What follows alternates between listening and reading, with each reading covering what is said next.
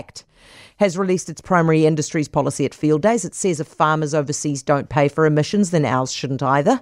It'll tie the emissions pricing here to what our 5 main trading partners do, and also farm plans will fall under regional councils instead of central government. Mark Cameron is ACT's agriculture spokesperson. Hi, Mark. Hi, Heather. How are you going? I'm well, thank you, mate. Now, if you are tying it to the trading partners, our trading partners, it means that our farmers aren't going to pay anything, are they? Well, I think we've got to reconcile here where we sit in the world, and New Zealand farmers are the most emissions-friendly farmers by the kilogram of protein they produce in the world. And I think what we have to start and reconcile that as the starting point in the conversation.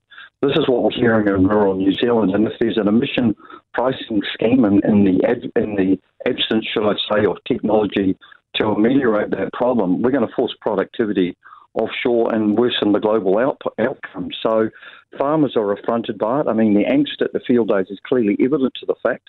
And I think we have to start from the premise that we are the most emissions-friendly farmers in the world, and anything that we do mustn't compromise that reality. Totally agree with you. But then, so, Mark, if we accept that none of our trading partners, none of our competition are paying for their emissions, therefore ours shouldn't, if they start to pay for their emissions, does that mean ours will? Yeah, absolutely. We bring our sides in line with our trading partners. And I think the point that I would stress here, that we don't want to be seen as a pariah. We're an export nation. $50+ billion of product goes north of here.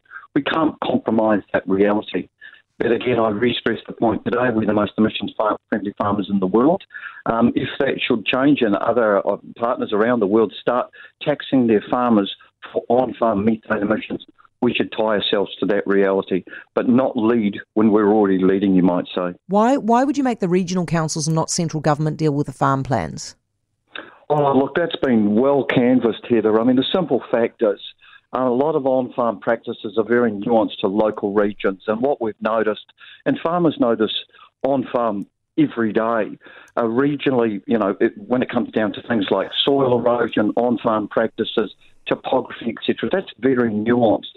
And what we've seen when it comes to a central model out of Wellington, it doesn't allow for on-farm practices with that nuanced understanding. And invariably, what it seeks to do, it actually undoes, because the practices that I have, you might say, on the west coast of the Upper North Island are quite different from someone down perhaps in Taranaki or equally Southland. So, yeah, it's too generic, and it doesn't speak to the practices that we know as farmers. Hey, how did that meeting between the farmers and the government go today about the He Waka Ekanor plans? Pretty problematic, I think. I think you would probably agree, Heather, as would many that understand the process thus far.